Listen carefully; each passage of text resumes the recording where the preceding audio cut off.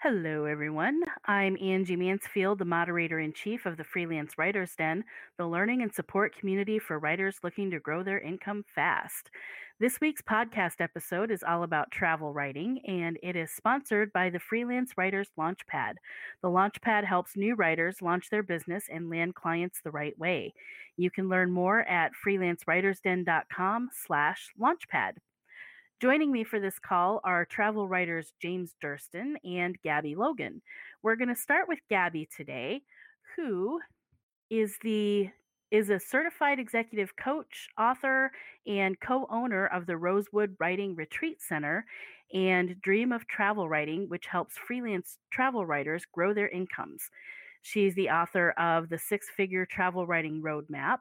She coaches travel writers privately at her writing retreat center in the Catskill Mountains of New York and in workshops around the world. And she edits the Travel Magazine database, which includes daily posts analyzing which sections of travel magazines are open to freelance writers and how you can pitch them.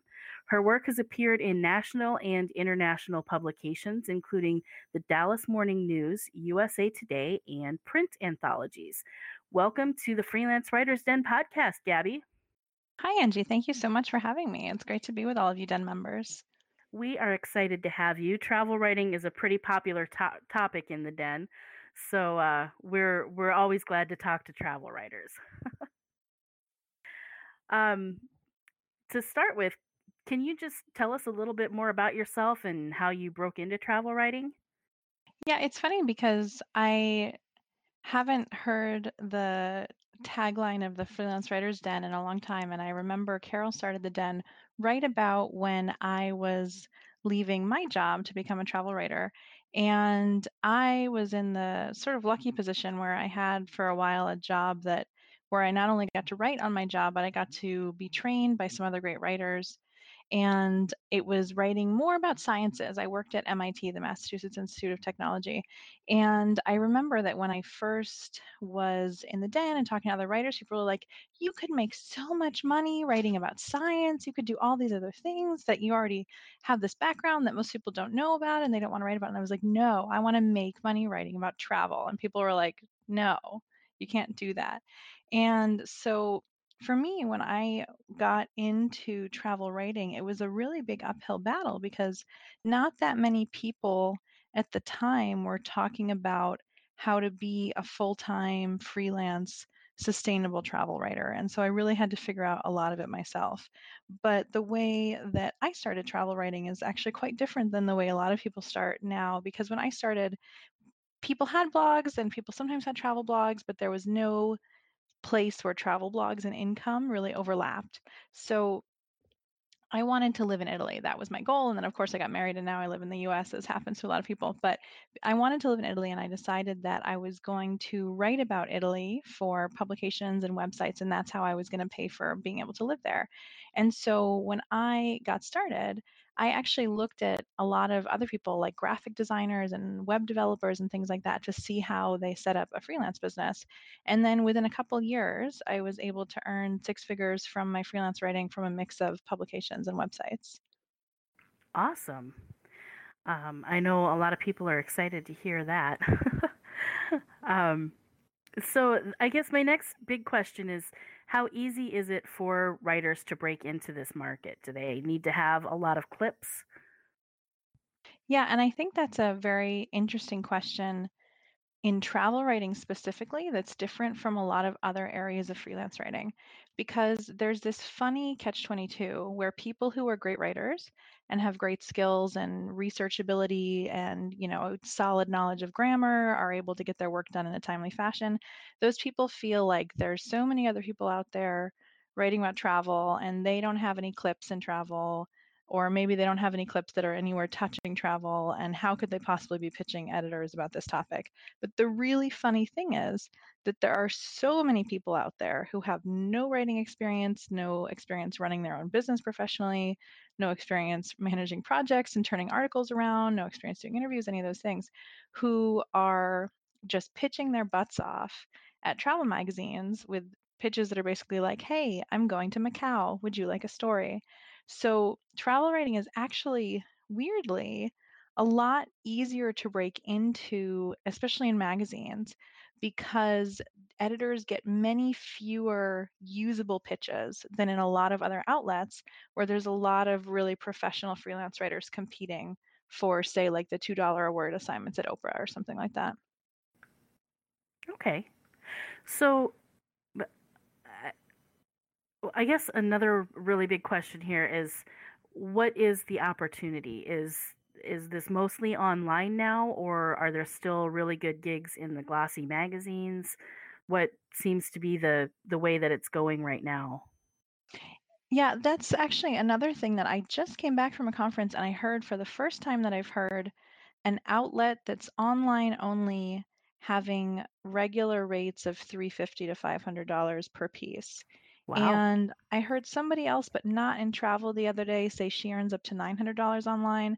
But like I said, those two are really outliers. What's going on in online now is that there might be in any given, website that you look at, there's going to be more work than print because they're publishing every day. They might even be publishing 7, 12, 25 pieces a day, but the pay rates are really low compared to print still. So it's interesting. For instance, Men's Journal, which I actually didn't realize for quite a long time is an adventure travel magazine, not really a men's fitness magazine, though they do cover that as well. They publish about maybe 8 to 12 things online each day that they pay about 75 bucks for, but they'll pay you $1 a word in print. So you're going to be writing 500, 800 words for $75 if you do it online, but you'll get 500, $800 if you do it in print. So that begs the question, well, if print pays better, how do I get that? Are there that many opportunities, like you said, Angie? And the thing that's really cool with travel in terms of print publications is that there's been a huge growth in custom magazines, which I know you guys in the Den in the past have heard from, for instance, the airline magazine editors. And I Right. believe we're also going to be hearing from an airline magazine editor later in the call. And those are custom magazines because they're created for the customers of a certain business. There's also ones for Lexus, AAA has their own magazines, different things like that. But they are often overlooked by people in terms of pitching. But they have $1 a word rates, which is really lovely. But the thing that to me is really the best thing about those magazines isn't the $1 a word rates. It's the fact that they're a huge growing market right now. So Inc. Global, which is a publisher of quite a few of the airline magazines, I think they might have more than 30 right now, they are constantly adding new magazines. Airlines, trains, all sorts of different captive audience travel markets are adding magazines. In fact, even Virgin Atlantic, which for a long time worked with Inc. on its in-flight entertainment. They had like a travel app on their in-flight entertainment device. They've now expanded their what used to be a little booklet where they tell you the magazines and everything into a full-fledged magazine. So it's a place where companies are investing in paying us writers good rates with experienced editors to write about travel. And there's also other travel magazine areas that are growing that people don't often think about, which is that as experiential travel and food travel and a lot of these other types of travel have really grown hugely, there's also a lot of opportunities in magazines that aren't specifically travel to write about food. For instance, an example that I always use is that there is a $1 a word paying magazine from Hoffman Media, which produces magazines like Southern Living and things like that, that is just about tea. It's called Tea Time. And they actually run 2 sections that are about travel every single issue in this magazine that's really usually kind of like a doily blue and white, very fancy tea sort of setting. They've got 2 travel articles and one is feature length every month. So there's both great opportunities in travel specific sort of publications, but also there's more opportunities even in like Harper's Bazaar and Town and Country and lots of other places like that to write about travel for good rates as well. That's a great point. A lot of people think that there is too much competition for travel writing, but if you're looking in those magazines that aren't necessarily travel related, that can cut down the competition a lot and get you into magazines that you didn't even think of. Oh, absolutely. And that's a really great point that you just made, Angie, which is that in the same way that In-Flight magazine, for instance, might be getting a lot of travel feature stories. They're not getting so many stories for areas that you might actually feel more comfortable pitching. Not you personally, Angie, but any of you Den members listening. For instance, if you have a science writing background or a business writing background or anything like that, all of the airline magazines also have these sections where they have usually one-page department style, which means they're kind of the same every month, articles that are about these different topics, whether it's business or finance or health or science. And that can be a really great way to break in with the airline magazine editor and kind of buddy up with them by pitching these other articles to then become somebody that they'll assign travel articles to. Because another thing that I've seen a lot lately is that, particularly in the travel space, but I think it's happening as well in food and perhaps some other verticals, editors are moving a lot towards assigning articles that they've generated the ideas in-house rather than working on pitches. So once you get in front of them, then you become somebody that they'll assign articles to. That's a great place to be in. Yeah. It's With not any that hard to editor. get to. Yeah. Yeah. All right. So, kind of moving into the nuts and bolts aspect of it. Um, I know this is a question that we've had in the den before too. Do you pitch your travel story before you leave or when you get back? That is one of those 3 or 4 questions that everybody has about travel writing, Angie. So I'm absolutely not surprised that you get it a lot.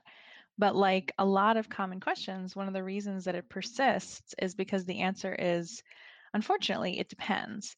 And it depends largely on how confident you are that you can get the story that you're pitching.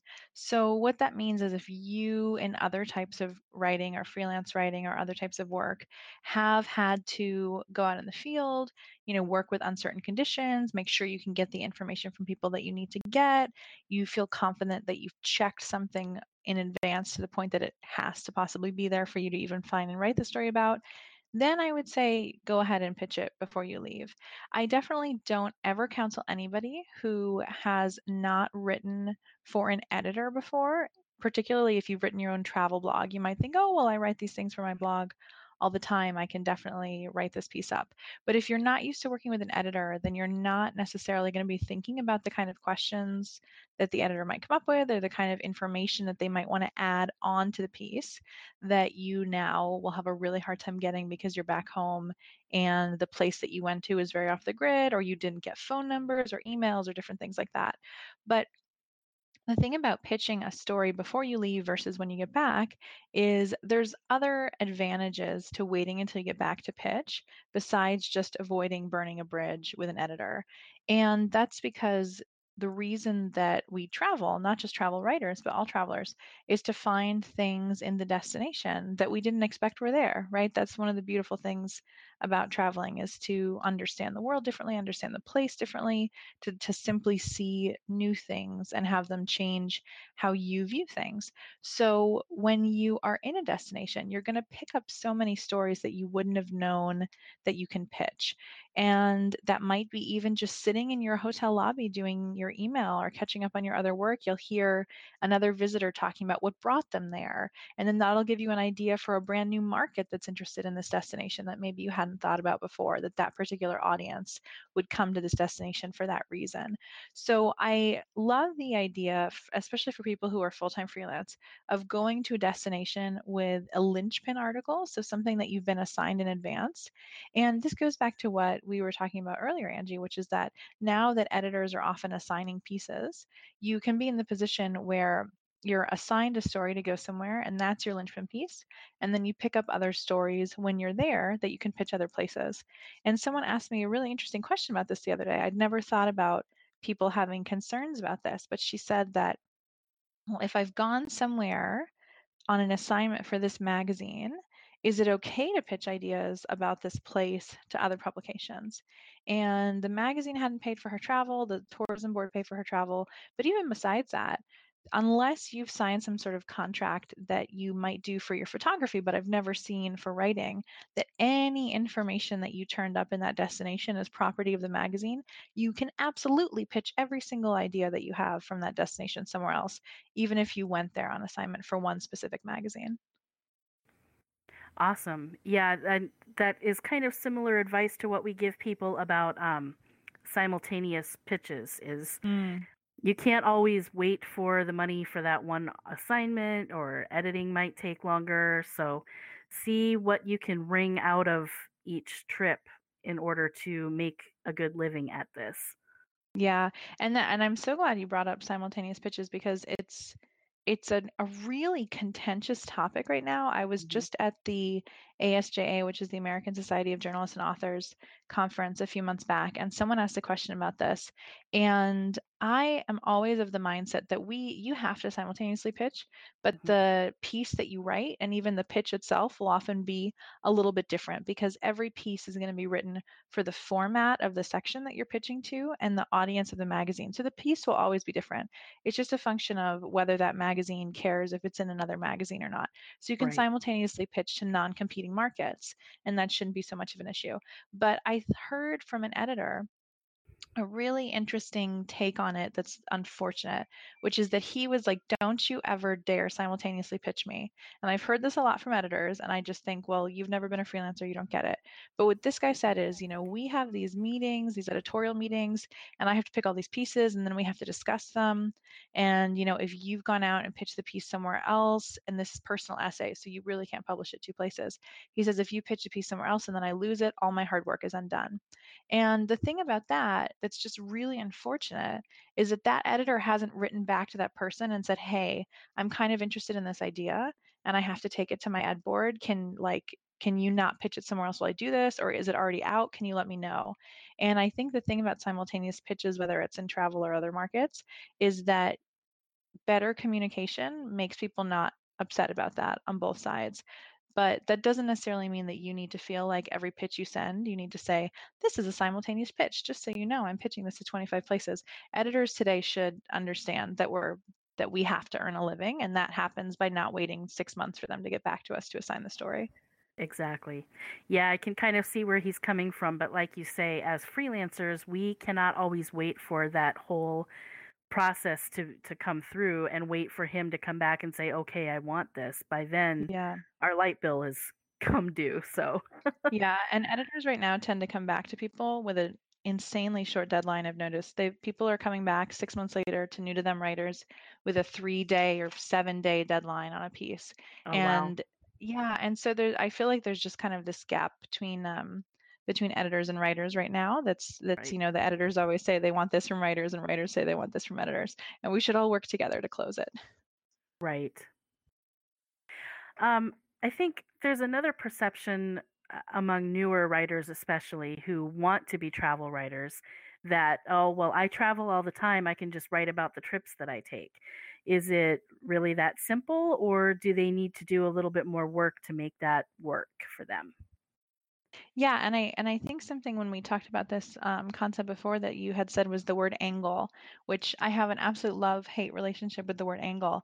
But the idea of if you can just write about the trips that you take kind of implies a, diary style, first person, step-by-step account of your trip, for instance, right? But this ties back in with what we were just saying about simultaneous pitches, which is that the more fragments you break your trip into, the more places you're going to have to pitch anyway. And even if it's sort of a kernel of the same idea, that piece ends up being different for places. So, while you certainly can pitch about 5 major newspapers in the country that will pay you a decent rate, and then innumerable places online that will pay you nothing, a straightforward account of your trip, you are then burning the bridge of all sorts of other places that you could write about that trip. Because when you publish a story, you can't, without letting the editor know, publish a similar story or a fragment from that trip or something like that when you've covered the whole story already, when you've already touched on every tour you've taken, every meal you've eaten, all these things. And this is something that I run into a lot with people who have travel blogs, is that they've written up their trip on their website and they don't understand that an editor is never going to buy a piece about that trip because as far as the editor is concerned, they've already published that. So you're much better off from a variety of angles, especially in terms of potential income, breaking your trip up into as the smallest pieces that you can. And so that means, for instance, there's an example that I use a lot, that I went on this tour in Spain. We went to a place that was a apiculture institute, I guess you could say. They had like a little bee culture museum, and then there was also an opportunity to go outside with the bees. And I am allergic to bees, and so I was absolutely not going to go outside with the bees. But I kind of stayed back and was thinking about some story ideas while everybody else was playing with the bees, for lack of a better word. And the thing about that is it's just one little tiny, like barely 1 hour kind of attraction visit or museum visit, if you will. And most people would maybe have like a one-line mention of that in their piece. Whereas you can take that bee thing and you can turn it into a humorous personal essay about, trying to how everybody was running back to the bus and saying, no, there's bees coming, stay in the bus, don't come out. You could turn it into a personal essay where you're thinking about how you, because you're allergic to bees, you avoid doing all these activities where there could be bees or gardening or this or that, and how that affects your life, and maybe how avoiding other things affects your life. And then you have this beautiful personal essay where you come to this realization at the end about all these things you've been ignoring.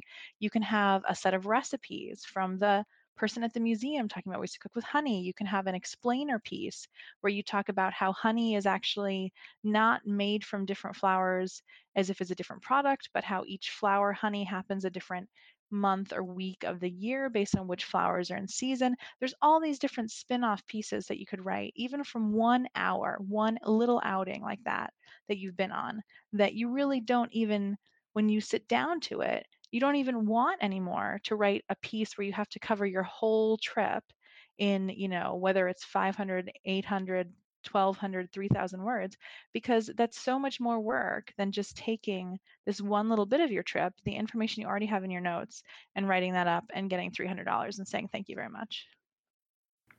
Right. And the other thing, like you say, is if you're writing a 500-word piece, if you have to cram your entire trip into there, it's going to be a lot, I think, a lot more watered down than if you can focus on one really interesting aspect like the apiary. That sounds like really interesting to me. I'm deathly afraid of bees, but that still Yeah. sounds fascinating to me.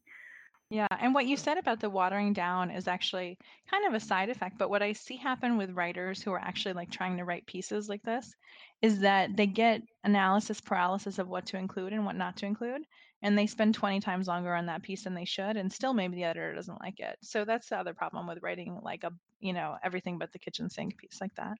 Right. And that kind of leads into another question I had, which was how do you decide which stories from your trip to tell and which ones that you should leave out? This, I think I probably had a different answer to this years ago when I was just writing for myself. But now that I've been coaching travel writers and I see so many people working on this, I have a really, really specific, clear answer to this that's probably different than what a lot of people say, which is the stories that you should tell and the ones that you should leave out are the ones that you find homes for the fastest and the easiest. The ones where there's a magazine that has a section and has an audience where this particular subset of your trip is just a perfect fit, because I see a lot of people who have stories that they're like addicted to. Like they talk to you not like PR people, but like they're the founder of this company. They're just so enthralled with it, or they're going on and on about this town, which is only, like 3 hours from this major city, and it has wine and it has this and that, and nobody knew there was wine in this part of the South, and there's all these award-winning chefs, but that's a topic. It's not a story. And so I find that often the stories that people most want to tell, that they feel that they have to tell, aren't stories. They aren't article ideas. They're just things that they were really enthralled with on their trip. And so I find that having that lens of, okay, what's the low-hanging fruit here? What is something that's compact and manageable, like we were just talking about, that clearly fits with this particular section and this particular magazine and this particular audience? That's what goes out the door. Great. Yeah, I love the way that you put that. It's another, I think, one of those misconceptions that people have is, oh, I can just write about this idea and it not isn't necessarily a great article topic. Yeah, and it's sad because they're like, I get a lot of people who come to me with pitches that they've been kind of, like flacking around for ages, and they're so sad that they're not landing anywhere. But it's because it's like a Wikipedia article, the pitch, like not even the article that they would write, but just the pitch itself is like it goes on for 8 long paragraphs. Right. And no editor can assign that. And the thing is that by sending a pitch like that, even if it's just about a trip you take, a lot of times people say, well, I know that in that eventual piece, they also mentioned shops and places to eat and hotels. So I wanted to include all those in my pitch so the editor knows that I have ideas for those. But what you're showing the editor is that you can't do one of the most important things to a print editor ever, which is to respect word count and be concise. Right. And I've seen a huge wave in all sorts of different sectors of freelancing that editors want shorter and shorter pitches right now. It used to be that you would write a lead kind of the way that you would write a lead, which is the beginning of the article, in your piece, and that would go in your pitch. But now they don't even want that. They just want like 2 sentences about the idea, like in and out, and then they'll follow up with you. Right. So let's say, for instance, I took a great trip 5 years ago, but I want to I want to write about it now. How old is too old for a trip that you want to pitch about? Yeah, this is an interesting question that I get a lot as well. I think it's one of those kind of classic travel writing questions. And people also say, well, oh, my husband's from Korea, but when we go there, I don't really exactly do touristy things. Like, can I really write about that? And I think it all comes down to what type of story, and when I say story, I mean article, like the actual format of the article you're trying to write. So, could you write a destination guide about a place you've been 5 years ago? No, I wouldn't pitch that. Could you write a feature article about a story that you took 5 years ago? Maybe, but it depends if the story there is more characters and more atmosphere, or it's more about doing actual things on the ground that you need to see if they're still going and if they're still the same and if that tour has changed and all these things. So the things that you can definitely pitch from 5 years ago are these more atmospheric narrative features, which are more about characters and a thing that happened, as well as personal essays. Those are the things that are never too old for you to pitch. The things like destination guides, or even, it might be something about a hotel, which interestingly, people often tell me, like, oh, I went to these places, I want to write about these hotels. But there's not so many places online to write about hotels anymore because now we have TripAdvisor. So that's just one thing to watch out for in terms of travel writing. Anything where you're writing about a destination, food, like a scene in a certain city, you have to be really careful with that stuff because it gets outdated. But if you were there 5 years ago and you have a cool idea and you've checked that it's still au courant, like it's still happening, and you can get on the phone and get some fresh quotes and some new information, then you can still pitch that idea. Okay, great. We're kind of coming up to the end of this segment, so I'm going to get to my last question here, which is how do you find the balance between finding ideas and taking notes for an assignment while you're on your trip versus actually enjoying yourself on your vacation? Well, I think that's the word that you used at the end there kind of says the difference. If you're on Right. vacation, then you're not taking notes and finding ideas for an assignment. But it's kind of a joke that travel writers don't take vacation. I think now, after going on like almost 10 years of doing this, I can finally go on a vacation to a place that I already know and not have any ideas. But once you start seeing all of the ideas in different destinations, you can't turn it off. Most people I know will be with their spouse and like taking pictures of things so they don't forget and writing down notes. And I was in a Michelin starred restaurant the other day and I accidentally started talking to the owner chef just because we knew some things in common in Reykjavik. And so it gets really hard to turn it off, which is only bad if your significant other or whoever else you're traveling with has a problem with it. Well, you have put a lot of excellent information into a short amount of time here. So we really appreciate that, Gabby. Do you have any final thoughts or somewhere that you want our members to find you if they want to learn more? Yeah, so if you want to learn more about what I do, I basically help travel writers as my full-time job now. And our main website for that is dreamoftravelwriting.com.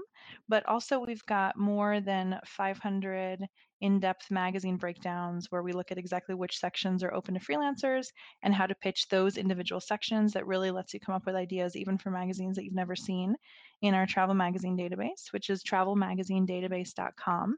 But my final kind of thing that I would leave you with is to say that there's so many stories out there, even in your own backyard, even where you live, that are interesting to other people who might be traveling to that place, or might be armchair travelers that are never going to go there. That if you have the training, which I know that you get in the den, to put together great stories and to do great interviews and to showcase the world, that you're kind of almost doing a disservice to people by not sharing it. It's just a function of making it easy for yourself, of how to know which stories, like I said, which stories you can place, where you can place them in a way that the time that you've spent makes sense for the amount of money you're getting paid.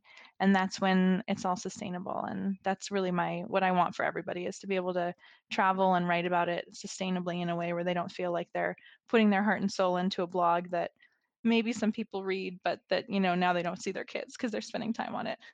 Right. That's definitely what we want for all writers, regardless of their niche, is to make it sustainable and so it doesn't feel like it's such a chore. Totally. So we definitely appreciate you being here with us today, Gabby. We had a few little technical issues, which I won't go into for members, but thank you so much for your patience through those. And we look forward to sending members to your websites to learn a little bit more. Thank you, Angie, and thank you all of you. Like I said, I've been a member of the den since the very beginning, even though I don't get so much time to log in these days. So I'm really excited to have had a chance to chat with more of you. Awesome. Thanks so much, Gabby. You have a wonderful day. Thanks, Angie. And next up today, we have James Durston, who is the former senior producer for CNN Travel, the current digital editor for Discovery, the in-flight magazine, and the founder of PitchWiz.com, a platform that helps freelance writers structure and sell their stories and helps editors find writers with great ideas. James is also the author of the TravelWriteEarn.com blog and has written 2 books that give travel writing advice from the editor's side of the desk: How to Sell Travel Stories and Why Editors Don't Reply. Welcome to the Den podcast, James. We're really excited to have you here. Thank you very much, Angie. Very excited to be here. Thanks for the invitation.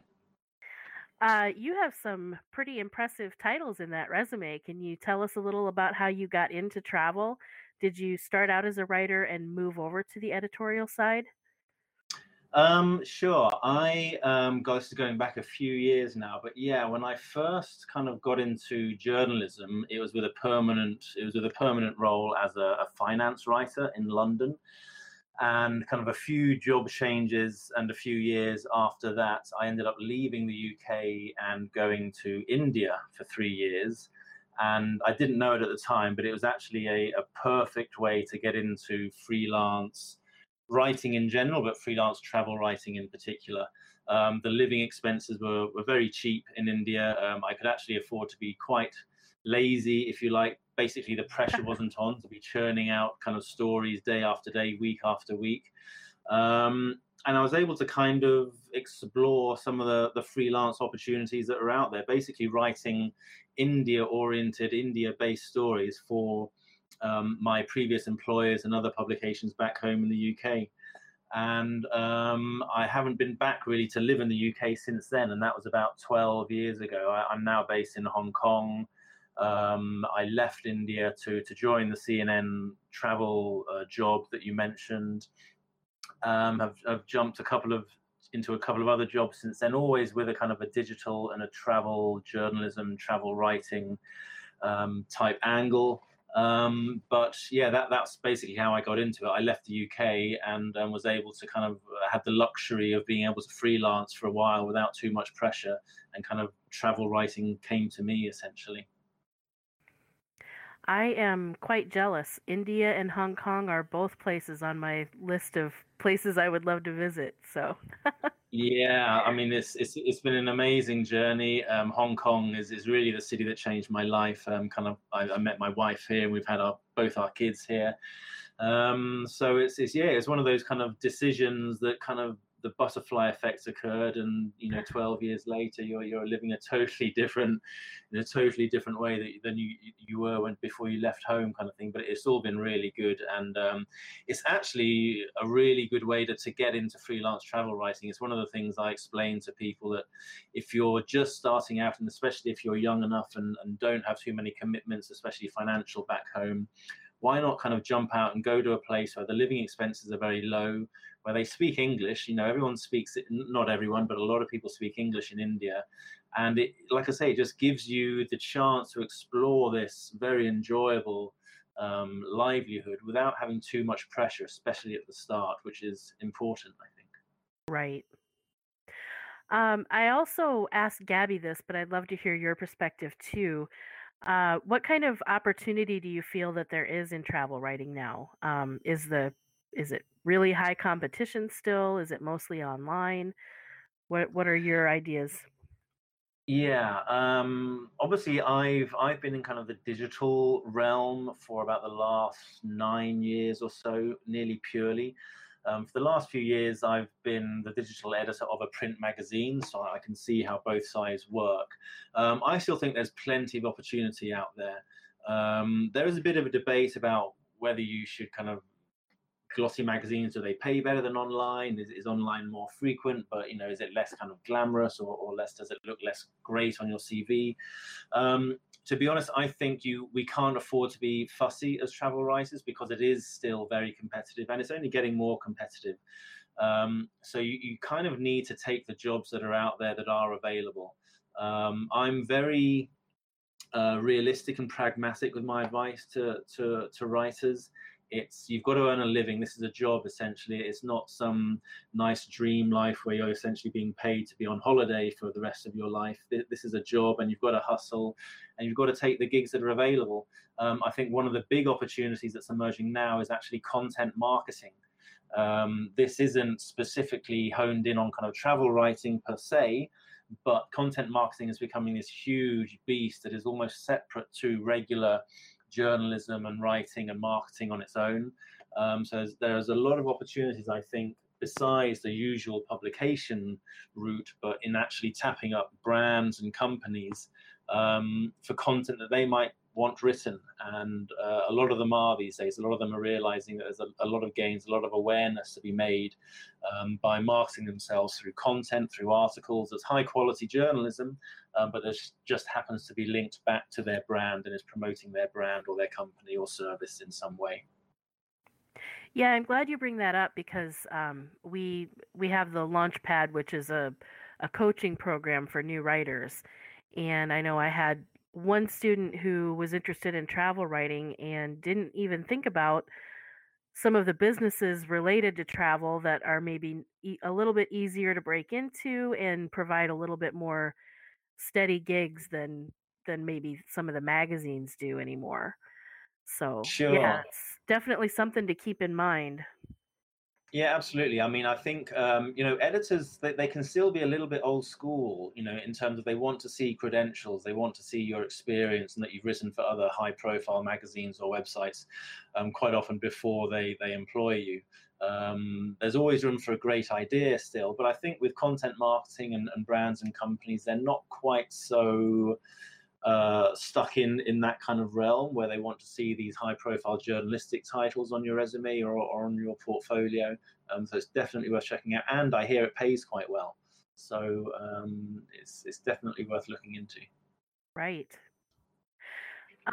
So it can, going back to classical travel writing, it can kind of feel like every destination has been written about, and some of them have been written about so many times. So, do you have any ideas for a writer to find a fresh take on a destination that they really want to write about? Yeah, sure. I mean, I would never kind of forego the staple kind of guidebooks. Lonely Planet is very useful, but what I often do when I go someplace with a Lonely Planet is to look at what's not in the Lonely Planet.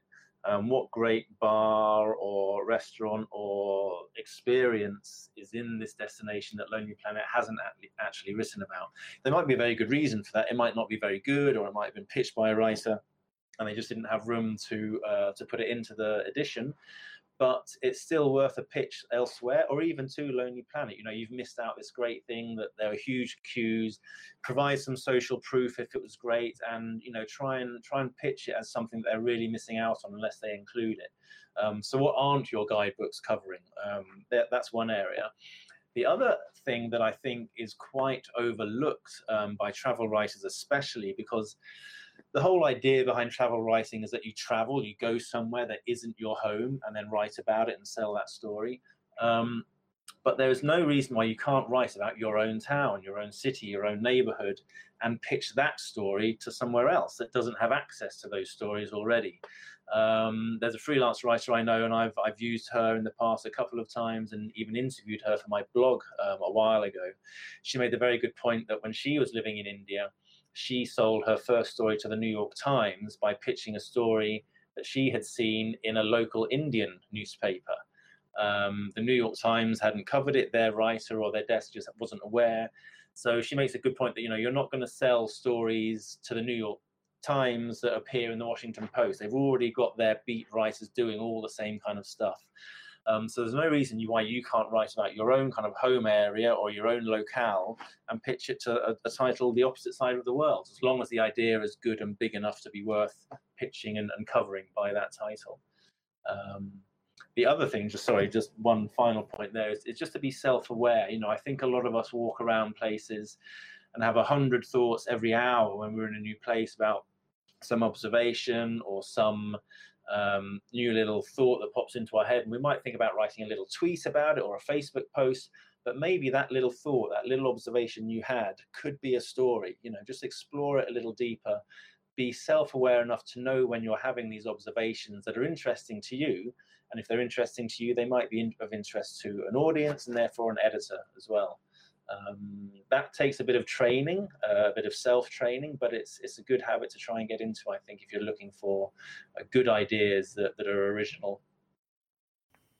Yeah, I love that advice, and I think that could even apply to other areas of writing. Sure. Following the rabbit trail of those ideas down to possibly a good story idea.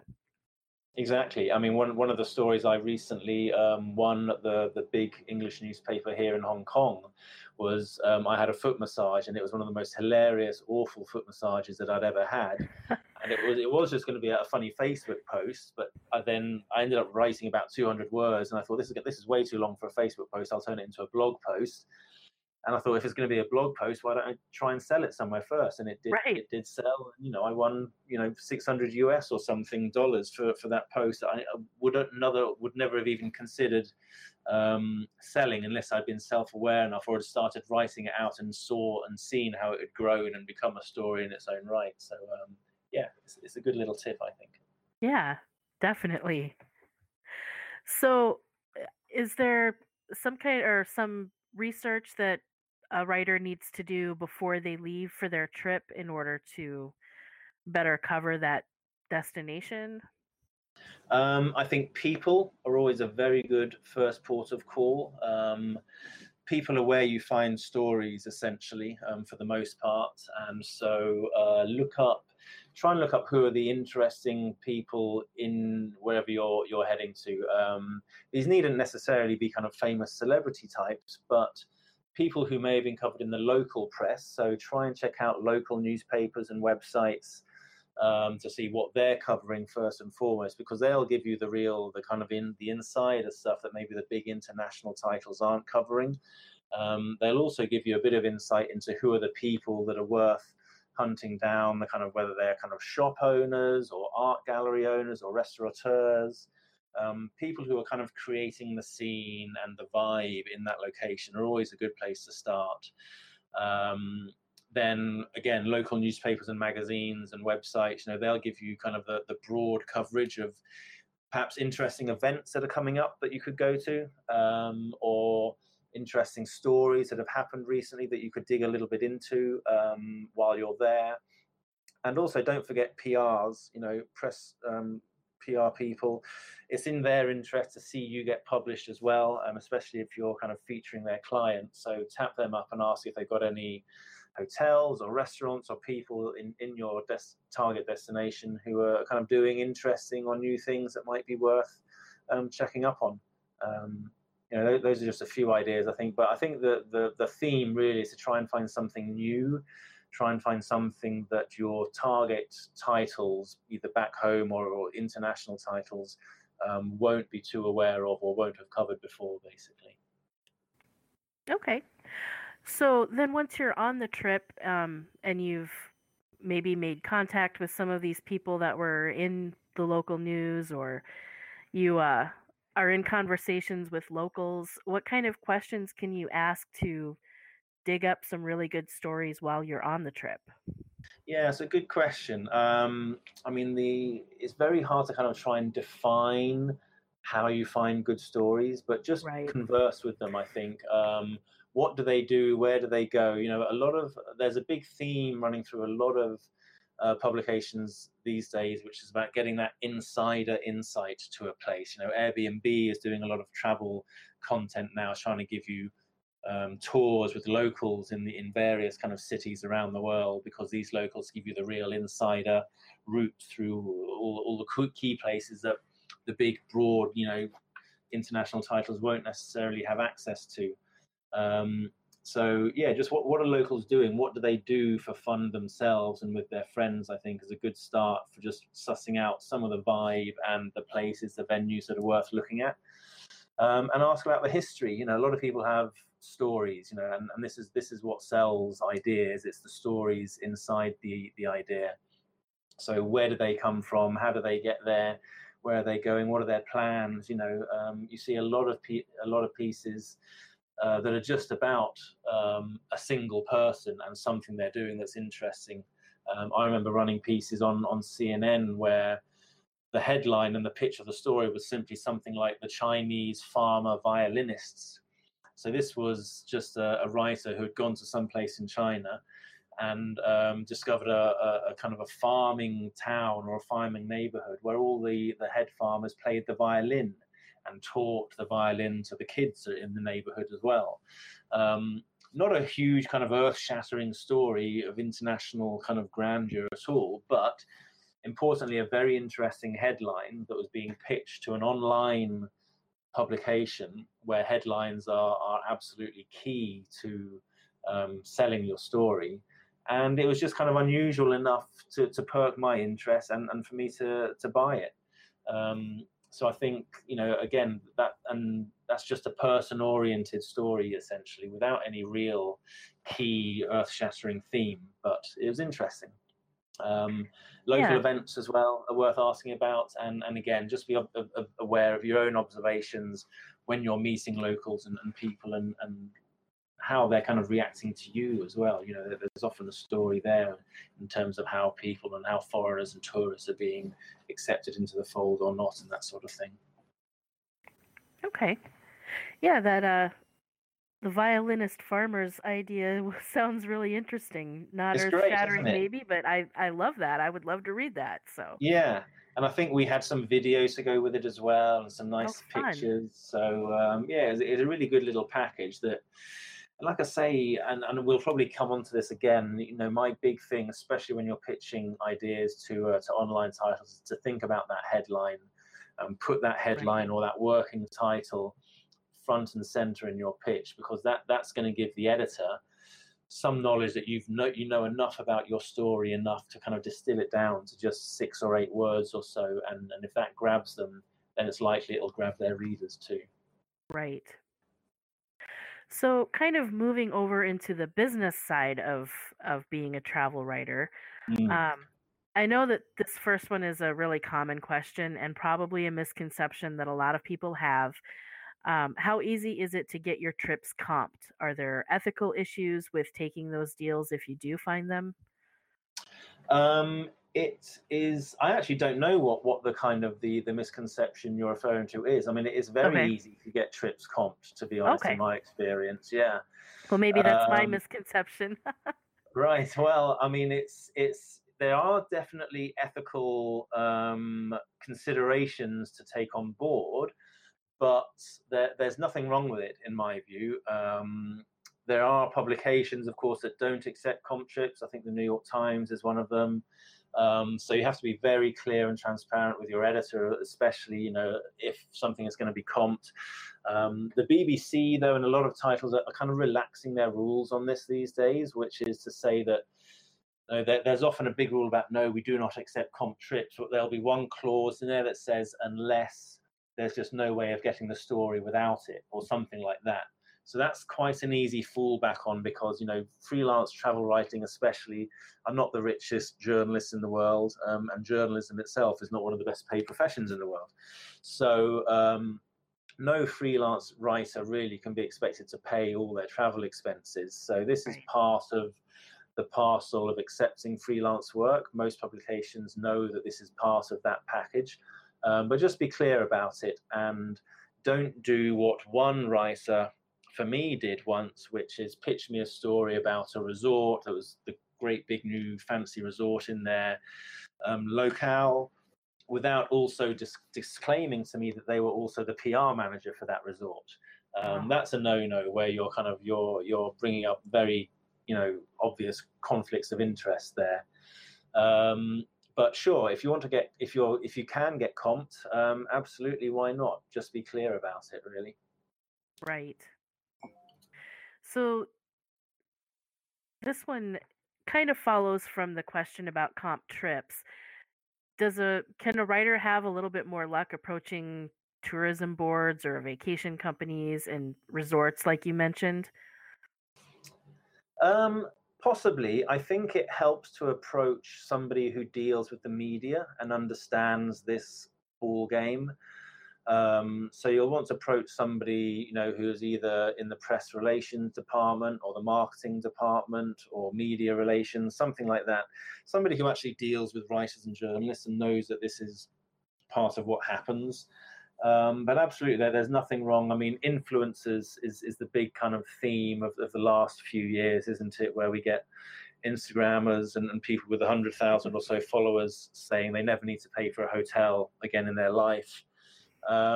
May very well be true, but I think a lot of brands and companies are kind of being a little bit more smart about how they employ these people now. And actually, micro influencers, people with 2,000 followers and less, are actually being sought by some brands and companies because they offer a much more targeted audience and a demographic that they think is much more relevant to them, the brand, that is.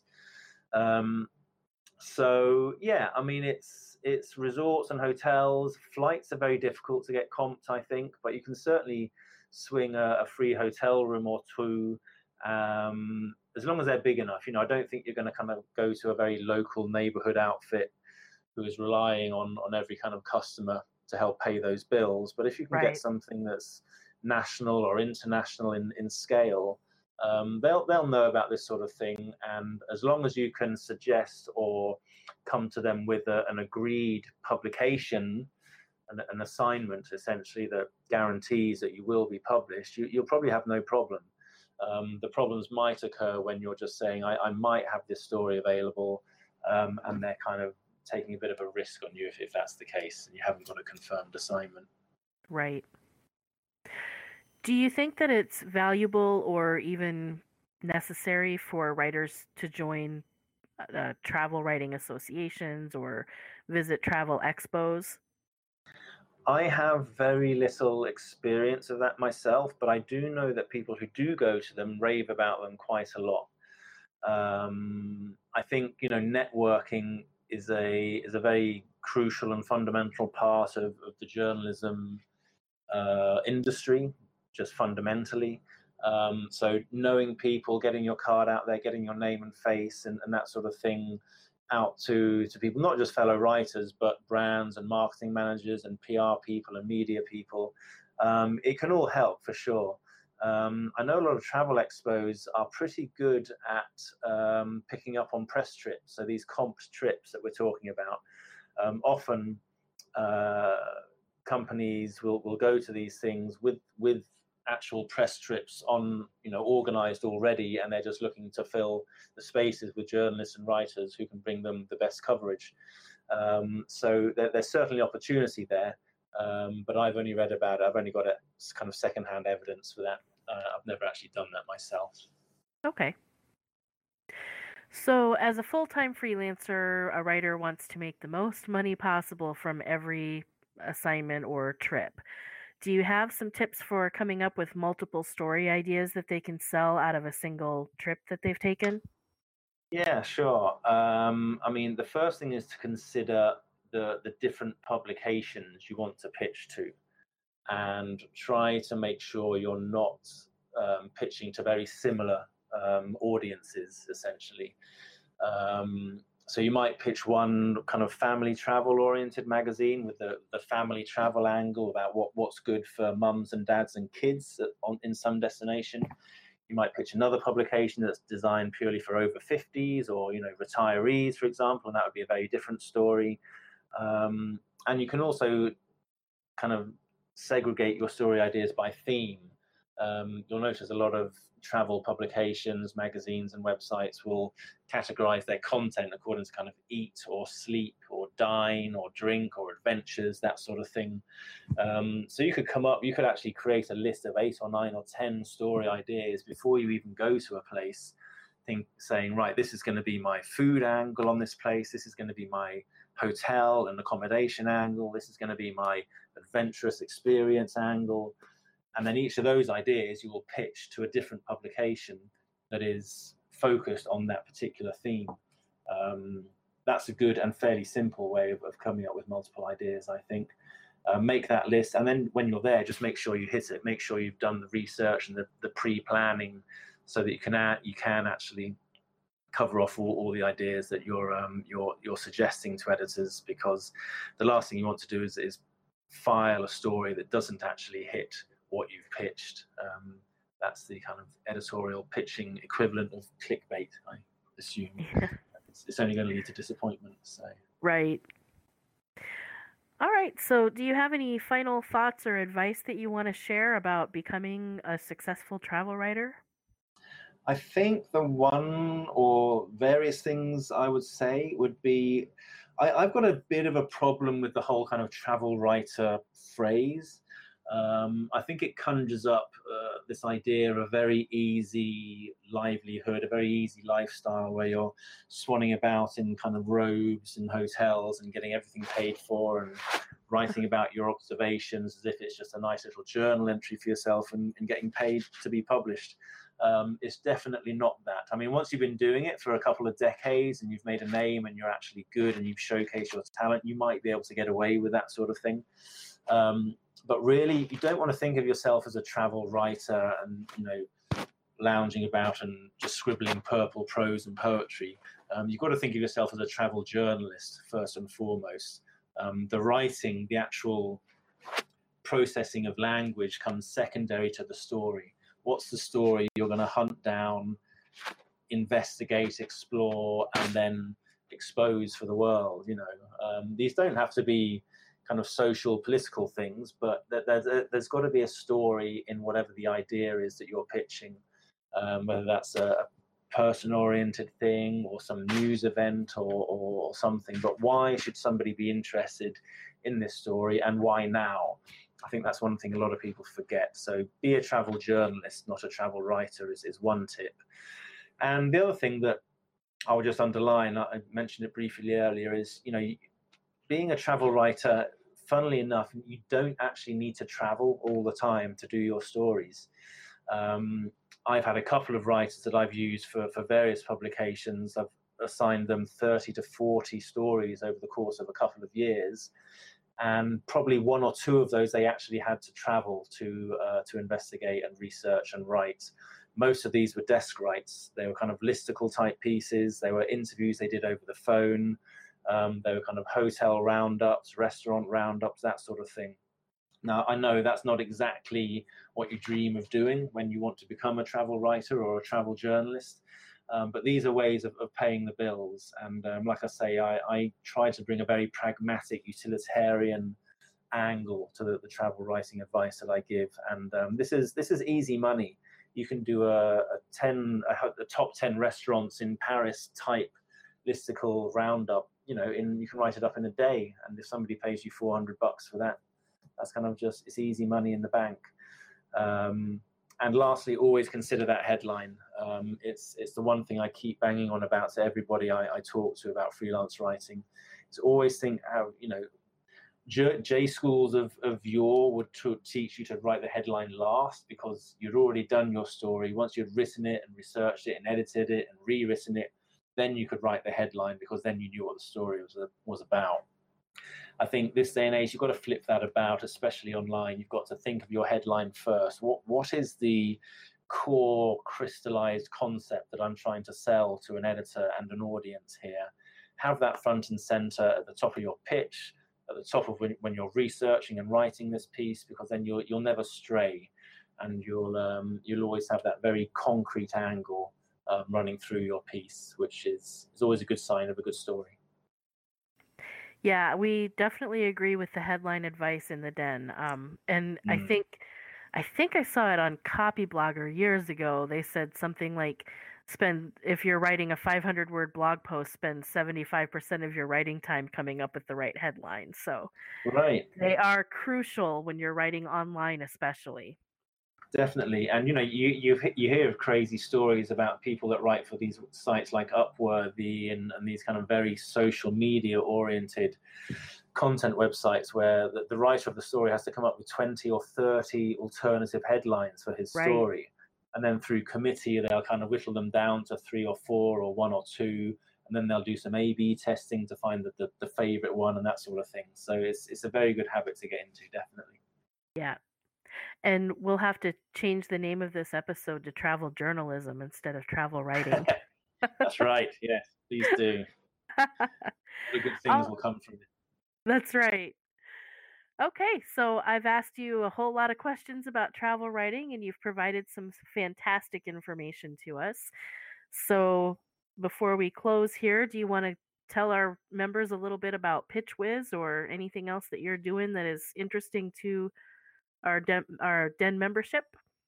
Sure, thank you for the opportunity. I guess I would probably point people to my blog first and foremost. It's actually something I haven't been very good at updating in the past few months, but my blog is travelwriteearn.com, and there's a lot of stories there that, like I say, I try to come with a very, excuse my French, but bullshit-free angle in a lot of the kind of the journalistic advice and travel writing advice that I give. There's not much theory. It's all about how do you sell your travel stories to publications and magazines and newspapers and websites. Because I think, and there's a lot of focus on the actual pitch itself, the email that you write to an editor. What goes into that? How should you word it? How long should it be? What are the ingredients that an editor's looking for? Because I've noticed that a lot of writers consider the pitch a bit of an afterthought. It's kind of an annoying chore they have to go through. That's just a bit of a stumbling block before they get to see their wonderful story on, in the pages of some magazine or website. And it really isn't. If you don't sell your story properly, your story might never get born, basically. So I try and go into that in a lot of detail in my blog. And I think especially if you're starting out as a travel writer or looking to get into that space, there should be hopefully some useful stuff there for you. And I'm always very open to being written to and my brain picked as well. If anybody hears stuff or has more questions for me, please get in touch. You can do that through my blog too. Excellent. I hope that members take advantage of that, because I know we have some people that have been really interested in travel writing in the den, and Carol, the den mother, and well, Carol, I'm sure knows a little bit more about it than I do, but travel writing's outside my area of expertise. So it's always nice to have somebody to send people to say, well, go check out this blog. He knows all about it. Sure. Well, I mean, if you ever, it's a great career to get into, travel writing. Like I say, there's a reason it's so competitive and so popular, is because it does offer some of the great experiences around the world, especially if you like travel and writing. There's no greater combo, really. So, Right. Yeah, I agree. Great.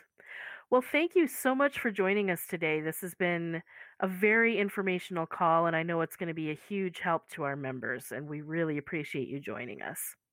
Thank you very much for the opportunity, Angie. And say thanks to Carol too. Definitely.